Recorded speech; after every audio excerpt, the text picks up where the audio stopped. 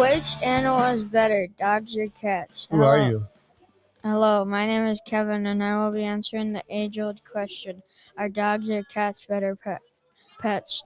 First, strength. We will see which animal is stronger. When I found this answer out, I was surprised, but this is what would happen in a fight. Then I'll explain why 1-1.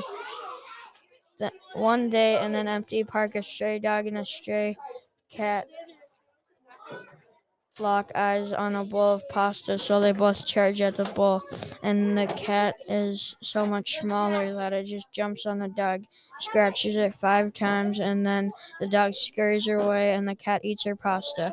In almost every scenario, the cat will win because of the lightweight. Dogs are a lot heavier than a cat, so in most situations, a cat will win.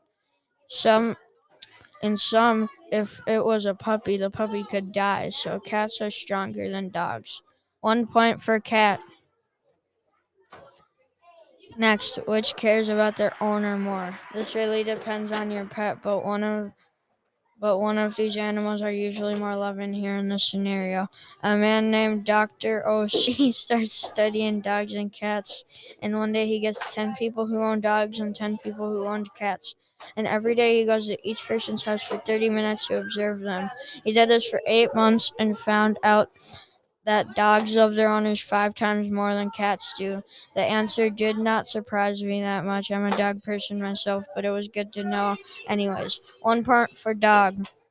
This next is the last question, which is smarter. Here's the scenario. So sadly, a dog and a cat die. So they got their brains donated to a science facility, and they studied the brains of them and found out that the dog is most likely smarter.